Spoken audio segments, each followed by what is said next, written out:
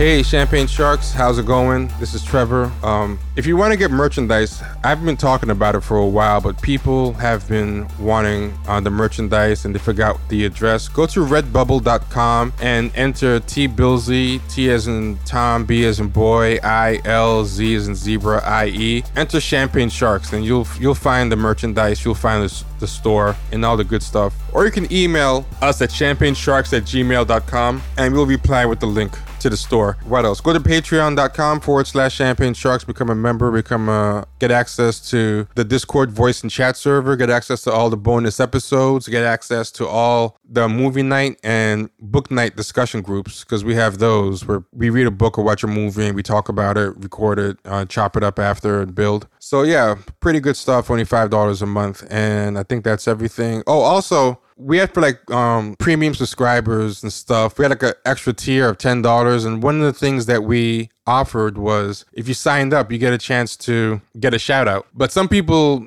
say like my boss listens to the show. I don't want to be shouted out. And so when we shouted people out, some people weren't digging it. So what we're going to do is if you want to be shouted out and you did the $10 donation, email us at champagnesharks@gmail.com, because I don't want to shout out anyone who turns out doesn't want to be shouted out. All right. And with that, without further ado, we have a returning guest, Tori Russell. And Tori recorded a great episode with us. We were really excited about it. And lo and behold, the episode was lost. Tori's back with us to give it a second try. How's it going, man? It's going well.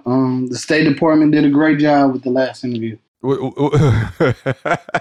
Yeah, the powers that be didn't want it to get out, man. I think the Angela Davis part really took it over the top. Yeah, but we're gonna give her another try, man. Let's see what happens. Right. We're coming for you in a little bit. But you know what? Just break down who you are and your whole history in this space. From the time of Mike Brown to now. I think it's the best place to start. Yeah. So right now I would call myself an organizer, a movement builder. But going back to like Mike Brown, that's not really who I was. I was probably like most people in the country. I came out, I protested, and that's all I did up until that point. But I think Mike Brown, for me, changed me. I felt like what happened to Trayvon Martin was tragic. I felt like it, some bullshit. But, I made that comment like probably most of us did, probably even you, Trevor. It's like, if that shit ever happened where I'm at, we going to do something different. And so on August 9th of 2014, Mike Brown was shot and killed. And I had to live by those words or die. So I went to Ferguson PD, and I've been organizing ever since. And did you know Mike Brown at all? Like, even by face or name before? Because I don't know how big Ferguson is or how people kind of know each other. Yeah, so St. Louis is the city. Yeah. That's the city part, from the west side. Shout out to the west side. But Ferguson is like a suburb. It's really like the place that you go to get away from the hood. And so Ferguson is like 21,000 people. St. Louis City is like over 300,000. It ain't quite New York or so, but it's a city nonetheless. I didn't know Mike Brown. I didn't know his father. His father is also from the west side, but no encounters, didn't know who he was. Really, I just seen I'm a coach. I coach football, basketball, and baseball. So I saw a 6'4", 290-pound kid laying on the pavement. And honestly was afraid that was either one of my kids or a kid's future being shot down and killed in the street. So for me, I didn't have to know him. It just felt like that could be me laying dead in the street. Yeah, just being a basic human, you shouldn't have to know someone to feel empathy for them. But the way people keep playing these bodies getting shot all the time, and it's like, I feel like it's like snuff films, man. Like, I feel like there is a real lack of empathy or inability to kind of empathize with Black lives. And that's one of the things that disappoints me most about the Black Lives Matter thing, is that it's actually a really good slogan. And I think it really speaks to part of the problem, but right now it's totally associated with an organization that I think has kind of squandered their mission or misused the moment, and that's one of the things that I wanted to lead off with, because you've had personal experience with them, and I know it sucks we have to like go through the whole thing over again. But what was your experience with the protesting from the time of the movement happened to the time the cameras left? So Ferguson, being a little small place, a little small town outside of St. Louis City, it took a couple of days for it to really kick off. I think we seen it on our timeline before we saw it on national and international news, and it became like that kind of story. But the cameras came pretty early. It's really organic. Really what it was, it was black people, not trained organizers, not none of that. It was just black people mad, fed up with the system,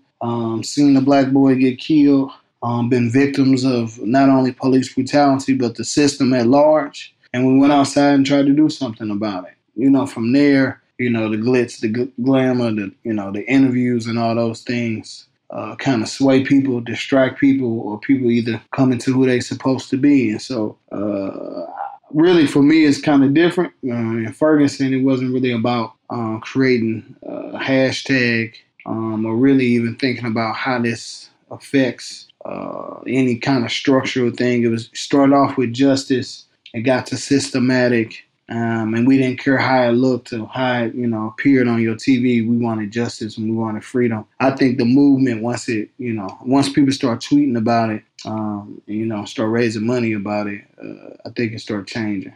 One thing that seemed to happen, for me, from the outside looking in, was it seemed like a lot of people weren't really into that online activism, especially back then. A lot of people weren't really on Twitter like that. I feel like most people back then were really kind of on, if they were on social media, they were on like Facebook and stuff. One thing I realized when Darren Seals joined Twitter, he joined Twitter later on after like Black Lives Matter and D-Ray and everybody moved on. And he said something that I thought was pretty interesting. Darren Seals, for people who don't know, he was one of the activists, for people who are listening, he was one of the activists from Ferguson who ended up being found dead in a burning car, right? And shot. Yeah. Yeah, very tragic. Yeah. Yeah, I mean. But one thing he said, we're gonna get back to Darren Seals, but one thing he said when he joined Twitter was he had no idea that there was this alternate reality where these guys were strutting around as the heroes of the movement. And he said he was like really shocked because he said like, me and none of my peoples are on Twitter like that. So we didn't know that there was this space where they just existed as like heroes of the movement. He kind of made it seem like he thought everyone just moved on and was doing something else. And he was really irate. And I want to kind of talk to you about that, about how online savvy into hashtags like you people were, and what you think about that aspect of organizing. Because it seems to me, and correct me if I'm wrong, please, it seems to me like those guys weren't really doing the work, but they did have one thing they knew how to do, and that's how to use the internet and weaponize it and work social media. Yeah, I think, we just got to make it plain. Hats off to, D-Ray and other people like that who were just Twitter savvy. They were social media savvy to tell the story. I think the stories needed to be told in real time, but the authenticity of the story told by them was inaccurate. And I think it was intentionally inaccurate because they had to interject themselves and others in places and things that they had, no influence, no organizing in. And so what happens when the historian that goes to the masses of people is a liar or a fraud? Then the movement is intentionally made into this, unauthentic thing. I think that's, unfortunately, that's why we are where we are. Yeah. You can get in the street and there's something. If somebody report on it, it's almost like, if a tree falls in the middle of the forest, do it make a sound? I don't know if it makes a sound, but I know if it hits your house, you'll feel it. And so I think the protest was meant to hit your house and dismantle and disrupt. The Twitter thing is, up in the air. I just think it's a safe place that ain't really gonna dismantle white supremacy, and I think we seeing that 6 years later. Yeah. It's like it ain't that, and ain't never gonna be that. Yeah, it's like, I think it could be a useful thing, but it shouldn't be the be all end all. Like, Actually, I'm not even sure if it could be a useful thing because I've not seen anyone maintain it in a useful way for long, even if it's. Yeah, I haven't seen it do nothing that it says it's supposed to do. I see Me Too can do a couple things, but rape still exists. Yeah. Bill Burr ain't canceled. So I mean, and Dave Chappelle, I think he just got a Oscar or Emmy nomination. So it's like. Yeah, it's not canceling anybody. And the things don't really kind of stay on because everybody threw away Me Too when it was time to endorse Joe Biden. Like all those people who were saying everything's unforgivable, they needed Joe Biden to run. They were like, you know what? Maybe you don't need to believe all women. So yeah, I think the internet's a place to posture a lot. And I was a big believer in the power of the internet in movements, but I'm not so sure myself either anymore. I think it could be. I think it could. I think the thing about it, to me, we describe it as the air, like the media. It's the air. It's not the ground. So your thing is to try to grab as many people out of the air, out of the matrix, and bring them to the ground or the underground, so they can actually get dirty, and actually do some things that's tangible. Some, hashtags don't build housing for poor people. It don't heal you when you're sick, and it damn sure don't block bullets from police or white terrorists. And so I don't really know what it could do other than connect people. But if you're not connecting to actually change the world, then you just become a little blip in the algorithm. I think it could work to connect people, and I think it could work to recruit people, but you're not meant to stay there. You're meant to, like you said, bring them to the ground. You're not meant to just stay in the air or in the ether. And some people, they want to make the actual struggle in the air. They want to make the struggle online and just tweet all day. And it's like, I think there's a role for communicators, but they should just be that, like communicators. They should be in service to the people on the ground. They shouldn't try to replace the people on the ground. And I think that's kind of the problem, that they try to actively replace. Like one of the common phrases that I keep hearing all the time that happens with these people is they say, whenever you get mad at how they're slandering black men or pandering to Democrats or trying to get jobs and stuff, and you complain about that you ought to selling black people out, they'll be like, we're on the front lines for you. We're the ones keep getting on the front lines. And my first thing is, what did y'all do with that besides get yourself jobs, that we should be so grateful? Because that's all I've ever seen any of them actually do. And number two, they're erasing people like you, Edward Crawford, Darren Seals, who were already on the ground. They make it seem like everyone was just twiddling their thumbs. They'll be like, 3 queer black women started BLM and got on the front lines for you. Like, y'all weren't already there. And like you point out, you guys had queer black women with you as well. You guys had straight black women, straight black men. You had everything. Like, it wasn't like you were just sitting around waiting for them to show up. Yeah, it was already there. So, without trying to check a box, the box was checked. Only a box needed to be checked when they came. And so, it's just a fallacy. Black Lives Matter was not created by 3 queer black women. One of them are not even queer. Another one had a baby. I'm not saying that don't make you queer. It might, I don't know. I think those are the things that they have to define for themselves. But if you started off the basis of 3 queer black women starting a movement, then you basing your thing on a lie. You know what I'm saying? Like, if all 3 of y'all ain't queer, then what is this? If all 3 of y'all not dating black people in a relationship with black people, how pro-black is your move? You know what I'm saying? If all of y'all was trained by white people or trained in white institutions, then what does that mean? And so those are the things that I kind of question. When I saw them, I was like, okay, they black. I ain't really care about none of that. More and more time came on, that black thing became the secondary thing to LGBTQ rights, to white-based women's rights. A lot of ally talk, too. A lot of ally talk, a lot of solidarity talk. They talked about access and influence. Ferguson talked about power. And so I think that's why the movement in other places kind of respond differently when we show up on the scene. Yeah, and that's something that they do, too, a lot, is that they do straight up say a lot of the times that they want representation, that they want inclusion. Those buzzwords at the end of the day kind of say, like, seat at the table, like, give us a spot, and it's different than power. Power doesn't really enter even the discourse. And I think that kind of makes the people that they're trying to court feel safe. I think the people who they trying to make safe kind of instructs them of how the movement should look, and they inform them how it should look. They curated and cultivated a movement not for black people, not for black people to live, just around black male death. Occasionally a black woman is sprinkled in. Occasionally a black trans woman or trans person is sprinkled in. But nothing for the living black lives and nothing for a holistic approach. It's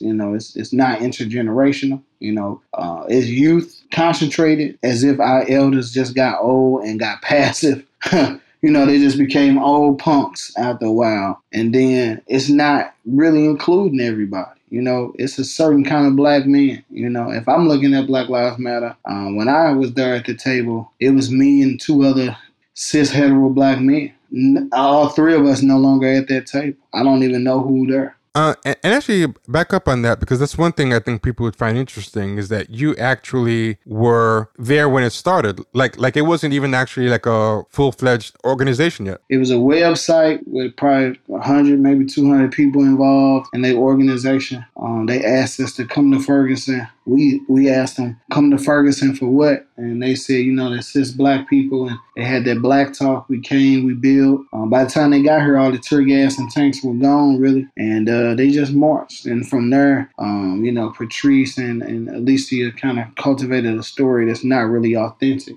They wasn't here for the Ferguson shit that we all saw. They was here for a march. They was here for some trainings. Not to knock the rank and file, I think they had to cultivate a narrative, but from that point on, when it really got hot, I seen some of those Black Lives Matter national people. I seen them roaring when the tear gas came. I seen them slide up on the cars. I seen them run back to their hotel and never come back outside. Mm-hmm. That's different where I'm from. We don't even have that choice.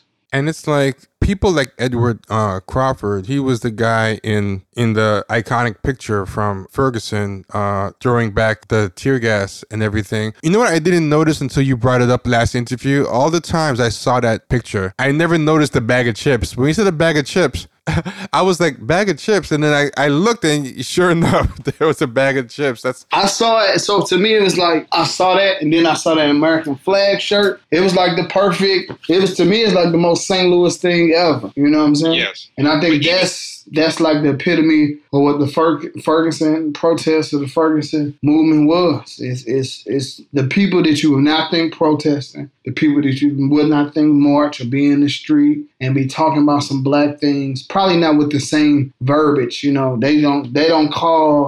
gonna call somebody evicting them to build a condo where they live. They might not call that gentrification of colonialism in 2014, but they knew they was fucked up. And so I think like people like Skeeter, or how the world know Edward Crawford is Skeeter epitomized black resistance from the working class level. But it's crazy with him though is that that picture, people like him were what I saw when it kicked off. That's all I saw. And at some point, like you talk about gentrification, but those guys kind of gentrified the actual protest in a way. Like they showed up and basically, you can call it a type of gentrification. They became the face of it. That picture was iconic, but over the years, I feel like when people talk about that era, when people flash back to it, when they do stories on it, that picture has gradually kind of, I feel like, faded some from the mainstream memory. So it's kind of like imagery wise, but also physical people. He's physically gone as well. He's not here anymore. Yeah, he was also killed, shot in the car, just like Darren Seals. And there were more than those two as well. There were some other ones that... Danye Jones, a Ferguson protester's son, was found mysteriously hung in the backyard. Bassam Massery. They said he overdosed on the bus. Everybody died mysteriously, taken away too young. I say white supremacy or the system killed them no matter what. Even if it's drugs or suicide or actually being killed by the state, people are hurting. People are grieving. And that pressure from standing up, the system don't quit. They don't forgive and be like, oh yeah, you threw back tear gas in 2014. That's all right. Actually, that picture, Skeeter was actually starting a lawsuit because that picture the photographer made fame and made money off of it. And Skeeter was still living in the hood trying to take care of his kid. Typical, freaking typical. Yeah, like you said, if I feel like sometimes, we laugh and say if they redid the movie of Ferguson, Darren Seals would probably be in there for like 15 seconds yelling, looking like a crazy madman, and all of us would be queer black women by the time they do the remake. Yep. I mean, there was even documentary made. I never watched it. I saw the trailer. It looked crazy, but it was called like Whose Streets or something. And they made that documentary. Did you hear about it or see that documentary? I actually knew the person. Yeah. I tried to help him out, and really, to me, it's really strange. To me, I just, I did a lot of work to try to help with the documentary. I gave a lot of interviews, and when the movie came out, it was completely different. From the time he shot it in the first take of how he did in a couple kind of reenactments and kind of trailers and stuff came out, and then when the actual movie came out, a lot of us, our roles was reduced. And it became, to other protests, a lot of protests, and it became like a queer black woman love story. Yeah, they made that girl, Brittany Farrell, like the face of it. And Alexis Templeton. Yeah, and that girl was on Twitter saying black men are the utmost trash, that she can't wait. That's why she hates black men, and because of how Darren Seals was acting, and she wants to drag Darren Seals. Like, she said some crazy out-of-pocket stuff about Darren Seals and black men and how they're trash and how she's scared of them. I'm like, how do you come up off a movement that is off the body of a dead black man, and then once you're out of there, and you don't need them anymore, you're talking about how you wish the men there, get dragged in the street, and that's what Darren Seals asked. He said black men are trash, and he said, so Mike Brown was trash, because it's like, oh, you trying to play this aha? No, it's a legitimate question. If black men trash, Mike Brown was a young black man. He was 18 or a child. He was gonna grow up to be a black man. He was gonna wait till he was 21 to hate him, or like, what does that mean? And so I always question the movement when, these, not middle class Negroes, but Negroes who definitely want to live like white folk really take a hold of the movement, because I know if Mike Brown was their little cousin with weed in his pocket, they wouldn't be friends with Mike Brown. If their uncle was Eric Garner, the brother at the corner still selling Lucy's, they probably wouldn't even say, hey, Uncle Eric. Tamir Rice would have been that badass little cousin now wanting at their house playing with their kids. And so we have built a movement, or they have built a movement around black people that they wouldn't even want to be around in real life, and they choose not to do that, probably in their own intimate family. One of our co-hosts always jokes like that the neighborhoods with Black Lives Matter signs has more Black Lives Matter signs than black people a lot of the times. It's like Kenny always says that. But how has the situation been on the ground since, well, actually 3 stages, like, you're talking about the start of it when it started popping off. Then how was it when you guys were coexisting kind of together during the protests, when they showed up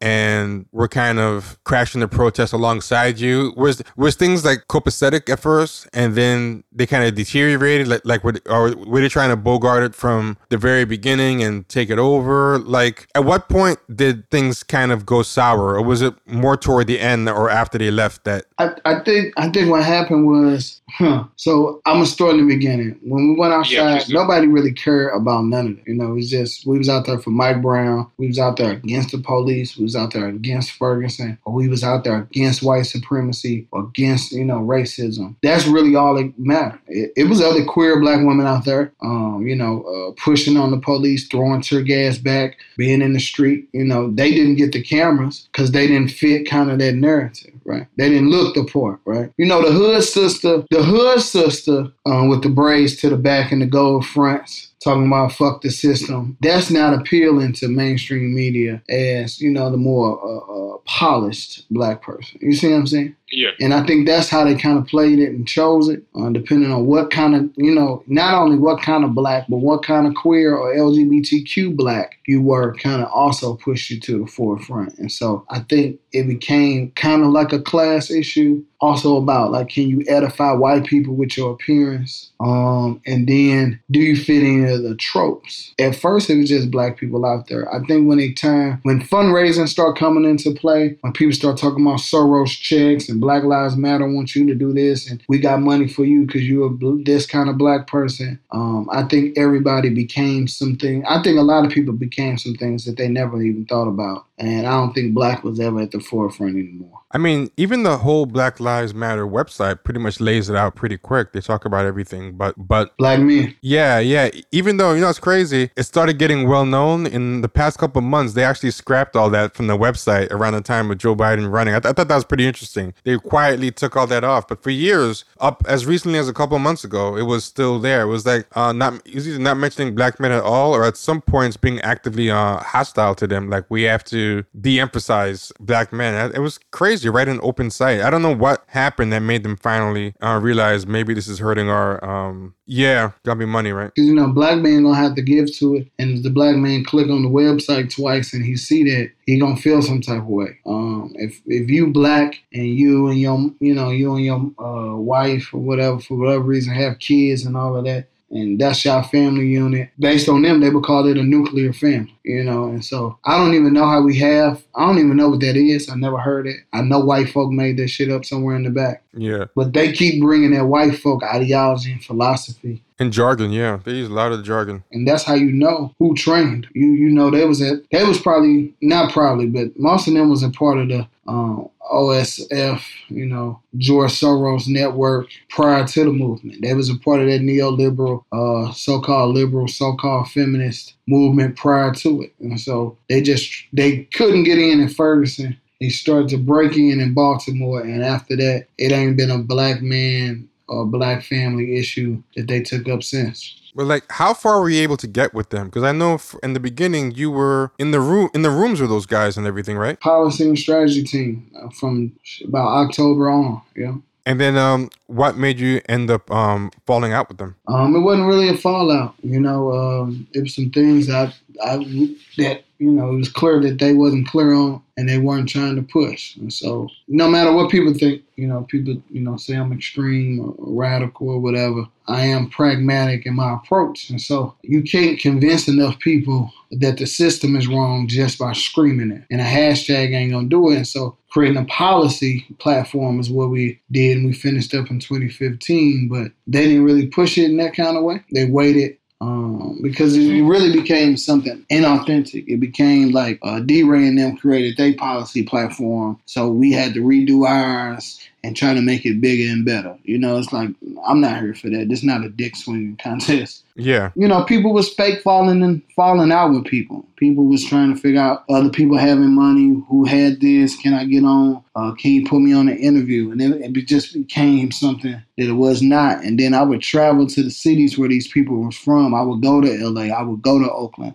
I would go to Chicago. I would pull up in Atlanta and see where they at and how they actually organize in the hood or organize the masses of their people. And if it wasn't a college campus, they probably didn't have people moving out. And so it became a conflict of interest for me. So I just left, man. All of y'all, when you started out, you guys were just regular dudes in the hood who just got fed up. But most of y'all weren't trained organizers or people who were really kind of in that life yet when Mike Brown popped off, from what you described on average. What do you think you were lacking in knowledge or technique that you know now that you wish you knew then that you think would have made things more effective or would have been able to help you guys resist being co-opted? Like, what did you not know then? And particularly, what did they know that you didn't know then that you wish you knew? I think they knew media. If you look back to 2014, 2015, and even to this day, for the most part, I've done more CNN and mainstream media interviews, either remote or actually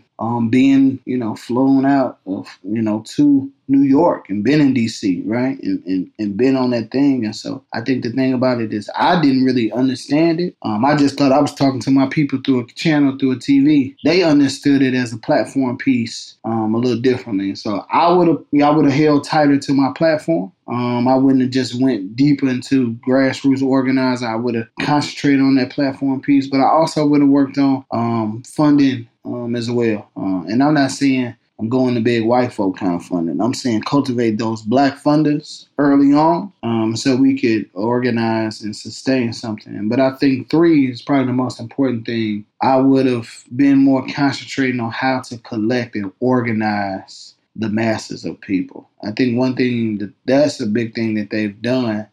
They have ability to move social media through organizing. They have ability to pick up Black people who we activate. They have ability to take those people and sit them down in rooms and have them sign up and put the T-shirt and the hoodie on the jersey, the Black Lives Matter joint on. And so I think that's the most important part, because right now we're in a struggle of how to move the most amount of people we can toward a strategic goal. It's clear to me that Black Lives Matter does not care about mobilizing. They've never really organized mass protests. And when you go to these cities, I was in Minneapolis, it wasn't Black Lives Matter. I've been in Atlanta, that wasn't Black Lives Matter. I just left Louisville, and that wasn't Black Lives Matter. What we're saying is that they're getting the credit for it because they had a platform.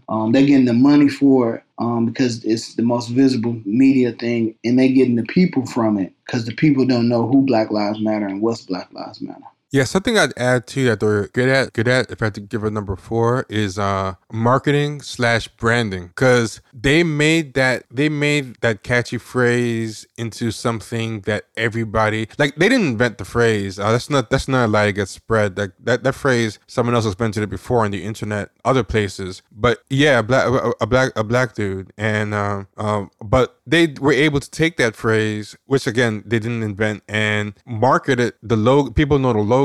People know, and that marketing, like you said, makes people, like, you can't get rid of that phrase even if you wanted to, and keeping that phrase around keeps them automatically around because people associate that phrase with them. So I noticed in the news, I used to correct people. People would talk to me, and I was somewhere and someone interviewed me, and they're like, what do you think about these Black Lives Matter protests? And I'm like, this is not a Black Lives Matter protest. But they call them all Black Lives Matter protests because people say Black Lives Matter at them all the time. So there could be not a single Black Lives Matter organizer who started the protest. There could be not a single one who even knew about the protest or is at the protest from the organization. But as long as a protest happens, people are protesting police brutality.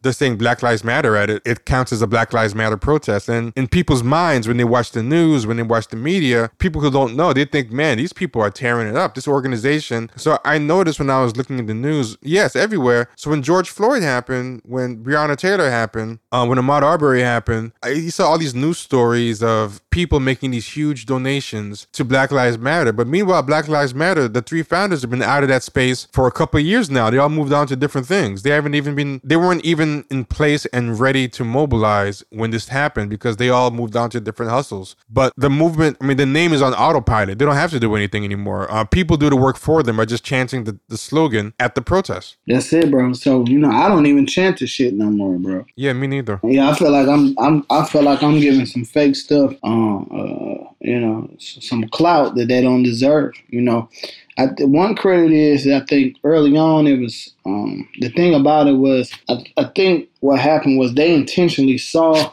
that we wasn't media savvy, we wasn't coining and branding things. Ferguson became a household name. You wouldn't find Ferguson on the map, but you knew that Ferguson existed because of our protests. You get to Baltimore was Baltimore. And so I think they said, well, you can't call it a Ferguson movement, a Baltimore movement, right?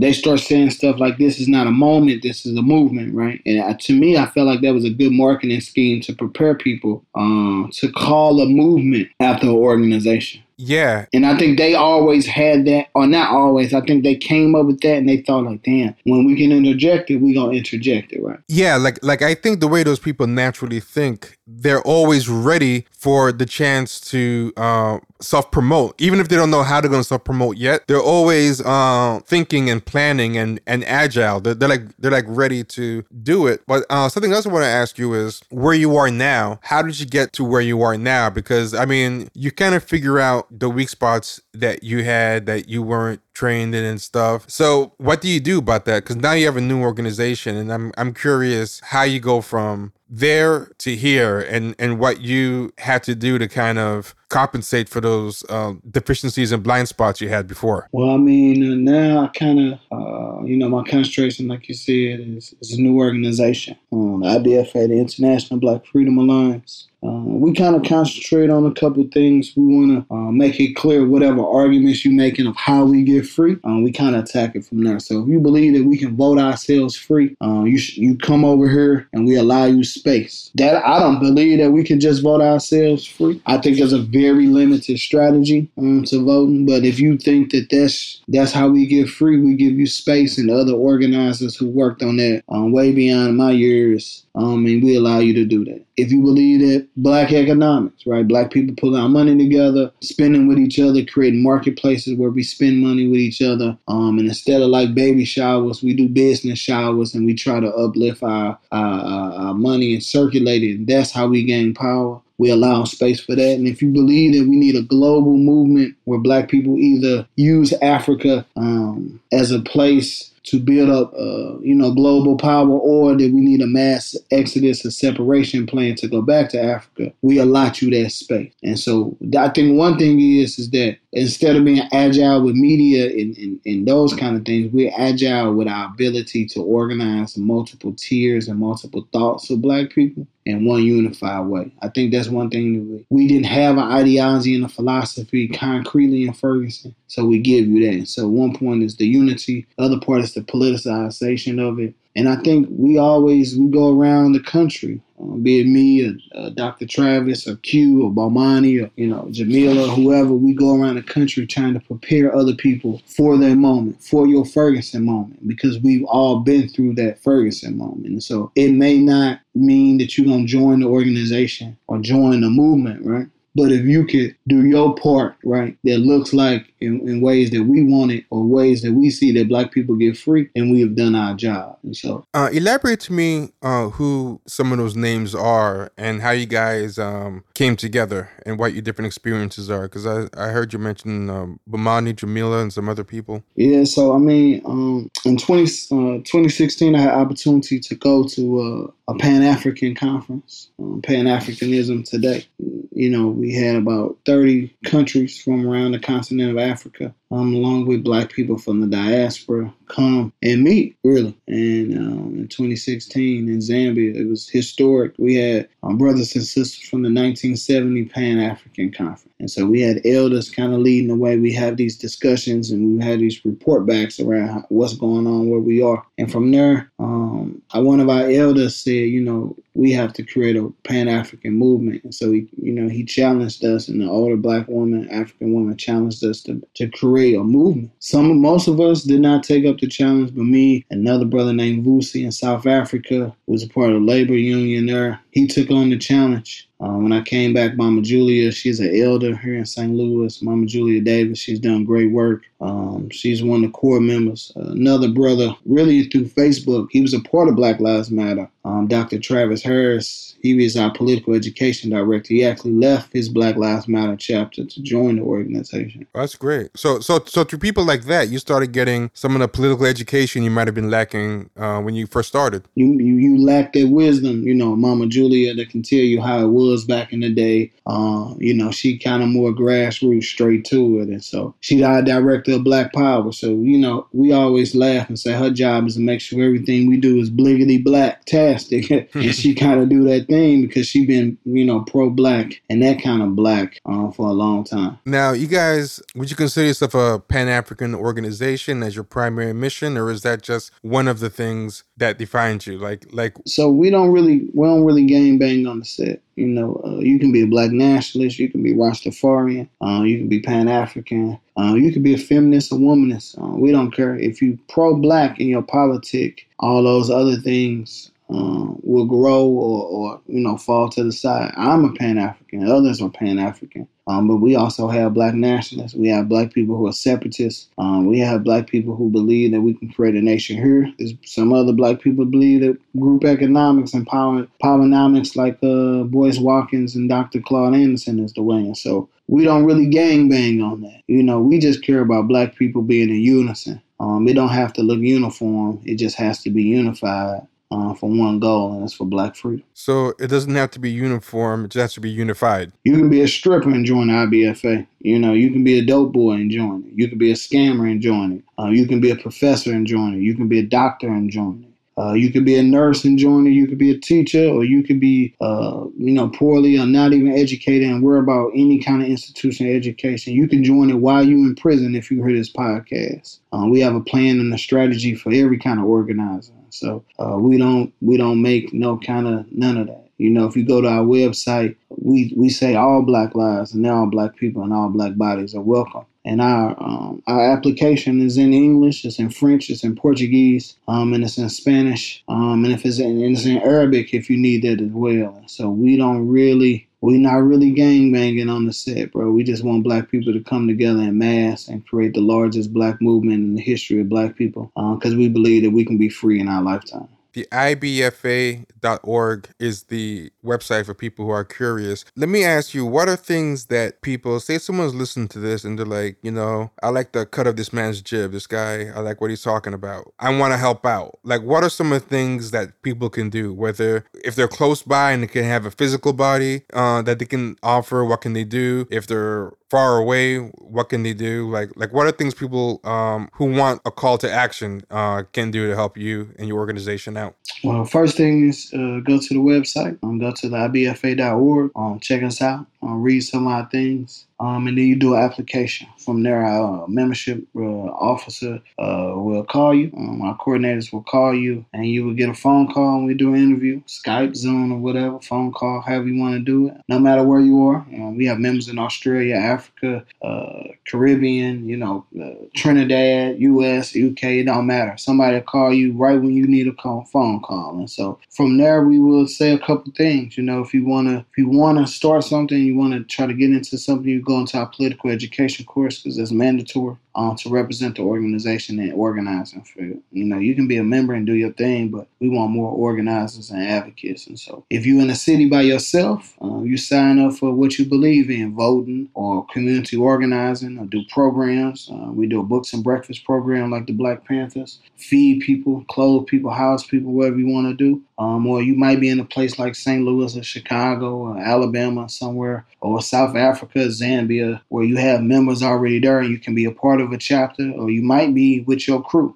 We had a Black Lives Matter chapter leave Black Lives Matter and start a whole chapter here with the IBFA. They were disgruntled. There was no resources and there was no guiders. And so you can bring your whole crew over here and start your own chapter or branch if you're on a college campus. You'll get an organizer to walk you through that way with, years of experience. It'll be me or Dr. Travis or Jamila or Mama June, or you might get somebody from our elders council. So we have literal Black Panthers and people from the Black Liberation Army, former prisoners of, what we call war, political prisoners, and elders, and also young people like myself, or not some young people no more, because we kind of like movement OGs to kind of walk you through. And so you can become an organizer. That's on the website. You can start a chapter in your hood or your city or your barrio or your favela or your shanty town.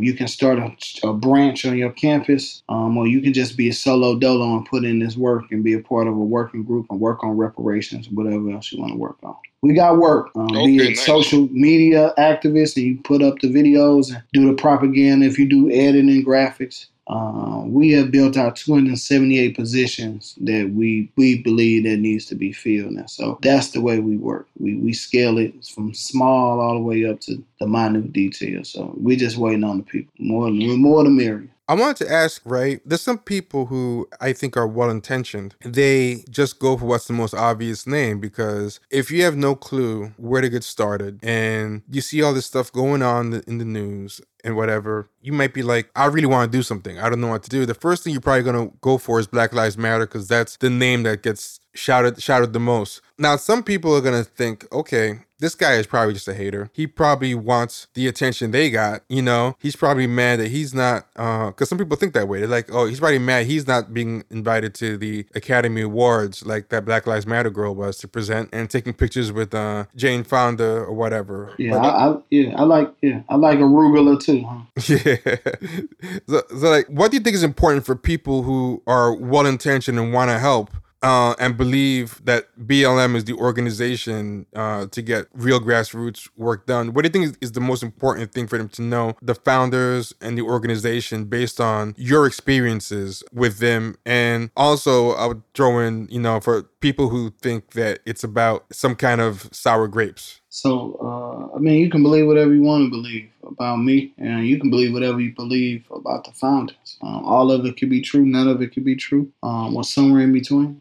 If you believe that Black Lives Matter is the way, we believe in Black people being organized and being a part of an organization. So I ask you to go to blacklivesmatter.com and go join their organization today. And I wish you well over there. I'm not going to lie to you. It's a lot of Black organizations. Yeah, I would love everybody to be a part of our organization. But you got the Dream Defenders in Florida. You have organizations all over this country. You got PALM, the Pan-African Liberation Movement in the DC, DMV area. That's other organizations to join. We want you to join. But if you go over there to Black Lives Matter and you disgruntled, and it don't work out, and some of the things that I said on this podcast is true in 2020 or 2022 or whenever your great awakening is, then we'll still be here. We'll still be waiting on you. And then we're going to put all of that into motion that you think. And so all we ask for you to do, join the organization or join both. We don't gang bang on the set. Like I said, you can be a part of our organization and Black Lives Matter. We have people that was a part of chapters and all of that.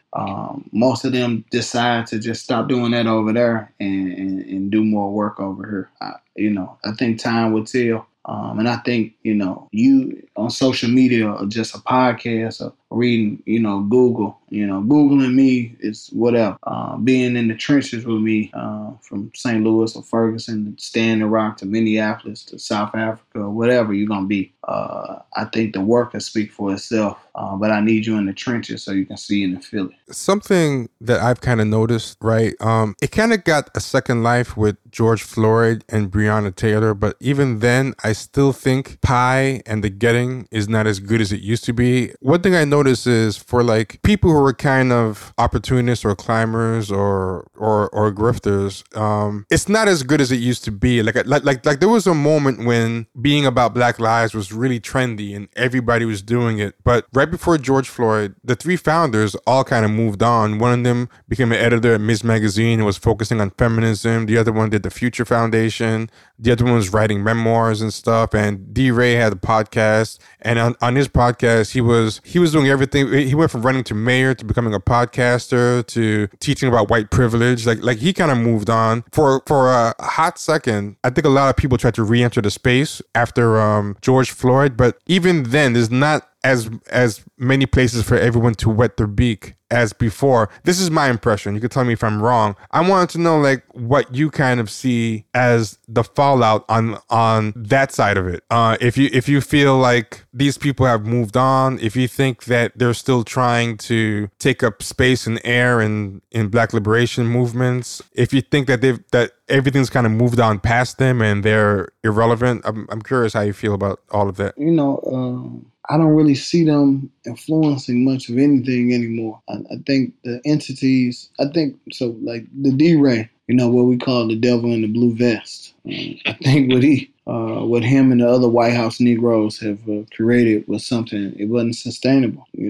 Telling people how many people die or, going through the policies and having a website contest. A lot of people woke up to that too, because I've realized a lot of people were against them that I think 2 or 3 years ago would have eaten it up. They would have, another website. And so it's like, yay. Yeah. And it's like, well, now what do I do outside of that? And they don't have a strategy. And they're not going to implement it, meaning you're not going to see them in the street. They may tell you to go to outside, but they're not going to be there. I remember I saw D-Ray probably twice in my entire life. I remember seeing him post pictures at the protest while I was there of a space that I'm currently in and I don't see. Like, where are you? Wow. Only to see, either to drop somebody off or hear about them or somebody send me a picture like, oh, he at the Marriott or, somebody then sent him a picture from there. And so like all that's unsustainable. Websites, that don't really move people. So now what you're seeing is more people want to be active. They want to be a part of something. They don't really know what it is. I think like you said, like the website game is gone. right? The words Black Lives Matter on black men, or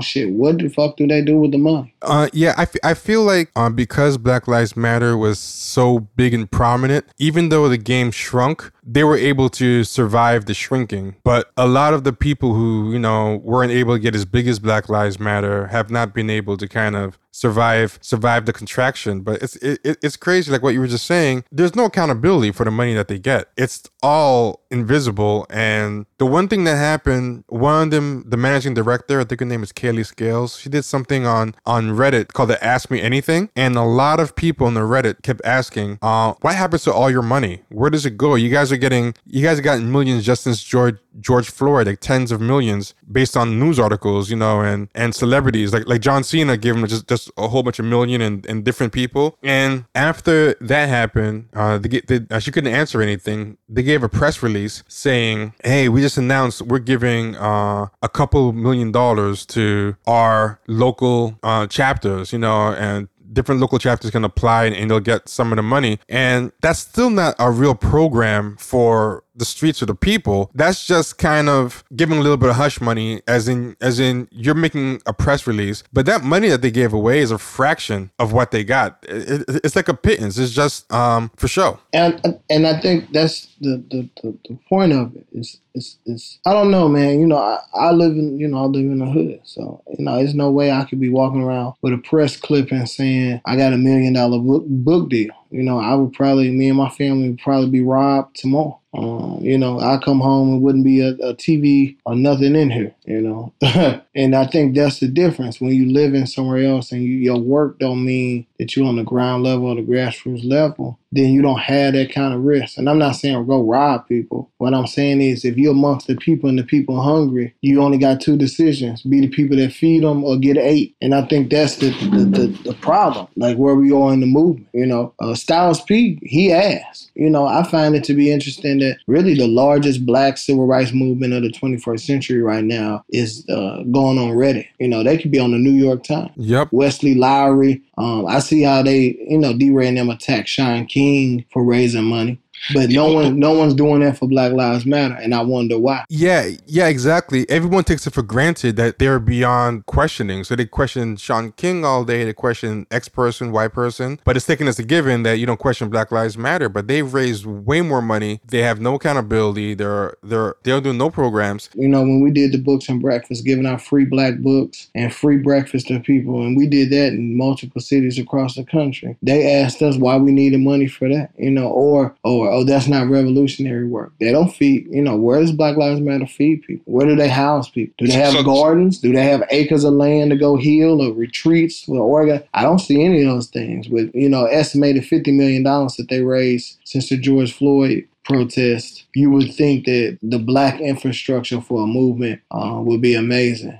But if you go to the hoods across the country, or even the places across the world where Black Lives Matter say they have a chapter or someplace, you'll see people in bad conditions or worse off than they were before the protest. That estimated $50 million, I want to point out, I think that was just in the month of, by June. It wasn't even, they're in the update. Like, that's what people counted, I think, themselves by looking at the big donations that came from big stars like BTS, that Korean band, and John Cena. So that's the big numbers that people got from the news articles, and they were able to surmise in June 50 million. But if you add in all the smaller ones and plus corporations and all the little ones that kind of didn't make the news, I'm sure it's more than, I wouldn't be surprised if it's over like 100 million. But what's interesting is when they got that grief on the Reddit and she couldn't answer, a lot of people were getting mad because first off, I think they thought it was still 2016 or 2014 when people just kind of weren't getting savvy. So they announced 6.5 million out of like possibly over 100 million. That's not really much at all. But they said you're going to get it in multi-year grants of up to 500,000. So they're not even going to give it all at once. They're stretching that 6.5 million over 5 years.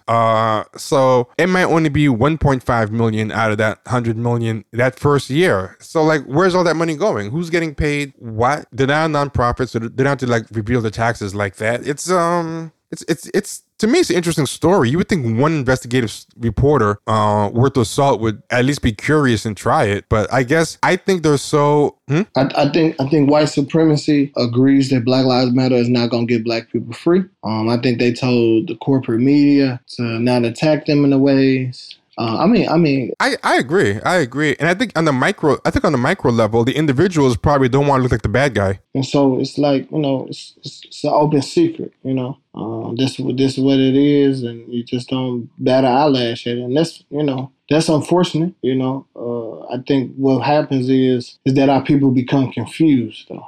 Cause, we black people, man, we very fragile when it comes to the move. Yeah.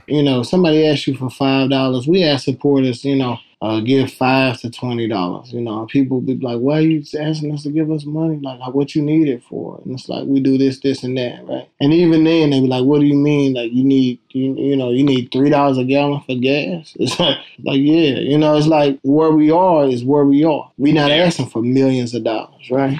But then you have these other entities that's allowed to do that thing, and they don't do half or even a quarter of the work. And so I think, we in that point, like you said, is people are starting to get confused. People are starting to ask questions. They're starting to get angry. We just try to bring clarity, not to attack people, just bring clarity to where we want to go as a people. Now, I have like two last questions. One is, it's an election year. What are you guys doing, if anything, regarding electoral politics? And what are your feelings about electoral politics in general in the overall thing for black movements and black liberation? Because right now there's a lot of what I call voteps, like black people who just come out and want to push everyone to vote like it's going to solve everything, and the ancestors want you to vote every 4 years. That's all they're talking about. And then there's some people who go the opposite extreme and they're like, voting, I don't want to do anything with voting, it's not going to accomplish anything. And I was wondering, where in that spectrum do you lie, and how do you think it fits into everything overall, the electoral politics? I think places where in which black people can have great influence over controlling the resources and creating the conditions for black people to get themselves free. I think people should concentrate on voting there. And when we have a deal or a promise or a contract in place, then we should vote. As far as right now, there's no candidate that I see that's worth voting for. The time clock is not up, but, it's some things I would have thought Ice Cube, because he created a contract. It's some things that I heard Diddy talk about. It's some things that I heard Black Lives Matter talk about. It's some things I heard a lot of people talk about. But a lot of those things are missing key elements. Black people were promised 40 acres and a mule. No one is talking about that. We have never been the majority of any president's cabinet. No one is asking for that from Biden or Trump. Yeah, they're happy with that one. They're happy with a 1 or a 4. In the history of America, we've never had 10. And so what I'm saying is those are the things, if you're looking for something, those are the things we're talking. Black people should be receiving anywhere from 30 to 50% of the small business loans in the United States of America. I think Cal Berkeley receives more research grant money than all the HBCUs combined. And so those are the places that I really think that people are not being strategic and thinking about, or not even asking for, be it a Diddy or Ice Cube, be it grassroots organizers, be it elders. I think that we have now formulated our own agenda. And so what we have done is that we conceded this election. We telling people, if you feel like voting, voting. If you don't, you don't. But no matter what happens, we have work to do beyond that. But we are creating what we call a justice ballot, a framework in which we're going to have our own black agenda going into 2022 and 2024. We're going to put an end to this voting question. Either we can get exactly what we deserve through this ballot box, or fuck voting for the rest of our lives, and we might need to go somewhere. How about local politics? Local politics, we do great. So we ran political campaigns in black cities. Q in Alabama, he just ran for mayor in Pritchard, Alabama. If you remember a sister named Shakisha Clemens, who was beat up and assaulted and sexually assaulted in the Waffle House in Alabama. We assisted with her running for campaign. We have a Ferguson protester who is and who's the youngest elected official in the history of St. Louis as the Board of Aldermen. We run candidates, we groom candidates, we do all those things in black districts. We just be strategic on even putting our money and our energy into it. And it's mainly the national level that you feel like you're kind of opting out of right now. But you guys are running people locally. Majority of the state levels are the same. Most states are Republican or white supremacists, be it Missouri or Kentucky, wherever. And so even thinking about a governorship would be far out without an ask directly for whatever the governor is. There's not enough votes probably outside of Louisiana, Mississippi, or Georgia to even care about making a move on the state level. You might get some, of course, you're going to get some state reps. Cori Bush just ran for Ferguson protester. She's a member of Congress going into next year. There are ways in which that you can flip these seats and turn them into some more progressive or more pro-black. But for the vast majority of these seats across the nation, we should be concentrating less on voting, more on the agenda. And really, what are we going to do if we ever get the conditions? I think if we're going to talk about Black Lives Matter, we should have some cities where Black Lives matter. We should have some counties where Black Lives matter. I'm not seeing that political strategy from the movement, from the organization, or even from the grassroots, or even these political so-called experts. So this is my last question, right? About going forward. I want to know what you think the immediate future, like forget the next 4 years, like the next 2 years, right? Regardless of who wins, what do you see happening as far as the movement space? Do you think for the next 2 years, the people who've made their name online with hashtag activism are going to maintain their dominance? Do you think that their moment has kind of gone? Do you think they'll be able to do the kind of things they used to do? Because like for me personally, just looking from where I am far away, I feel like just based on like the pushback to the Reddit or things, for example, D-Ray, I don't know if you know this guy. I think on his Facebook, his name was Michael Hassel, I think.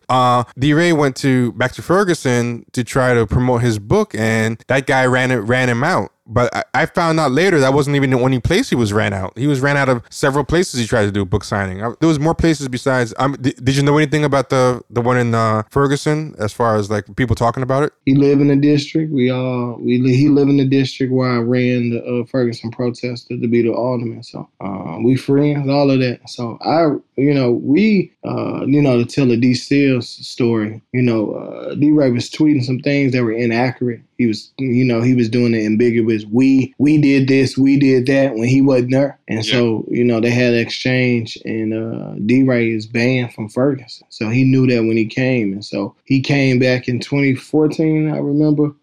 He was, saying, whatever, just being smart mouthed. And shout out to D. Seals, may he rest in power. He, he slapped him and roughed him up and told him to get up out of here. And so he left. And so he knew he was banned before he even came back. And so Mike Hassel had to keep that on. And so we all know, and D-Ray know, wherever he pulls up, we confront that and we run him up out of town. Now, I think most cities should be on that. If that's how you feel about somebody, if you feel like this person is dangerous to your movement or stifling what y'all trying to do, I believe that should be the way. You should communicate that he banned. And so we all know that he banned. Kind of like the Black Panther Party. You should put out the newsletter, you on it, you can't come back. But you got to confront the bullshit, man, with something a little stronger, and the hashtag ain't gonna be it. Yeah, and there was another city or two where that happened. And to me, it's crazy that he can be not welcome, the place that he supposedly saved in the eyes of white liberals. And, they still act like this is someone to listen to. But with incidents like that and white people see, even white people who want to just have a plausible front person can kind of see like this guy is too lacking credibility now for us to even use as a decoy. I want to know what you think about what's going to happen in the next 2 years, given what we've seen unraveling in that space. I think so. We have to address the election. Yeah. I think a lot of Black Lives Matter people are going to get some more money, or a little hit of money leading into this election cycle. I don't think it's going to work, and I really don't think it's going to matter. I don't know if Trump is going to actually win through the electorate or not. But if Trump loses, let's say if Trump wins, I think he's done enough damage to really hurt people. I think it's going to hurt the movement if Trump loses, though. I think a lot of this rage, or so-called rage, will dissipate. But I think the masses of black people will still be angry, and I think they're searching for something. And my hope is that we as an organization can be a part of creating a solid movement where not, hundreds of thousands, but tens of thousands, hundreds of thousands of us are unified in a way that we create our own movement. And I think, it's going to look like Back to the Future. It's going to look like something from the past, a remix for right now. And so I think we have to start a Garvey kind of movement. I think it has to be tech savvy and social media savvy. I think it has to live in the air but not as strong as it lives on the ground. I think it has to resonate with people not just in the U.S., but in the U.K. and in Africa and all over. And I think it has to be funded by us. I think it has to be tens of thousands of people putting 5, 10s, and 20s into a pot and seeing houses go up, seeing banks created, seeing gardens and people being fed, and seeing programs and education where people can do stuff. And I also think that we would garner a couple rappers, a couple entertainers, a couple to-do Negroes to fund some of these things. Like I said in the beginning, we've been talking to the TIs and the Rock Nations and all those things. My hope is that we're pushing them and moving them to actually fund a movement. Yeah, I hope that works for real. Not fund nonprofits, not fund a 501c3, fund a movement that might have tax deductible way for you to send in money, but you clear that you funding black freedom when you put your dollars in. It ain't slush fund. We ain't putting nobody in Bentley trucks or buying dresses for the Academy Awards. We trying to affect the everyday common people. The one thing I will say, and I hope this ends up being true, I feel like, I'm not saying that they won't be able to ever do it, but I feel like enough people have had their eyes open or just seen like a lot of the fuckery that I think it will be much harder for people like that, even if not specifically them, but even the next wave of protest crashers to get away with what they did. I hope I'm not being optimistic, and I hope I'm right, but I do think it's going to be harder for the next wave to get away with it. I think they just set the conditions for black leadership and black people to actually not just put your money in or put a hashtag in, but actually join a movement. And I think the sadness you're going to feel when you get disappointed when you find out that there's no wizard behind the curtain. Yeah. Hopefully it's going to move people to actually join a movement and actually, we had this talk about not just being conscious. It's 3 levels. Some people are conscious, and then some people are woke, right? And then some people are active. And I think we need more people who are active with their consciousness and their wokeness. We just got a lot of woke people walking around, and we got a lot of conscious people holding on to their unks and dashikis, feeling like that's gonna be something. But I can tell you in Ferguson, when that tear gas was on the street, I didn't see too many unks and dashikis. I saw a lot of gold teeth and a lot of weed nerve. Yeah. Thanks so much, Tory. Any parting thoughts, shout outs, plugs you want to give before you go? Shout out to the members. Shout out to Vusi in South Africa. Shout out to, our people in Australia. Shout out to the MST, the landless peasants, the landless workers moving in Brazil. Shout out to the people in Venezuela, Cuba, Belize, Panama, and the Chocolate District. I love black people. I love y'all. And free all the political prisoners and free Mamiya. Awesome. All right, man. Be good. You too. Peace. Yes.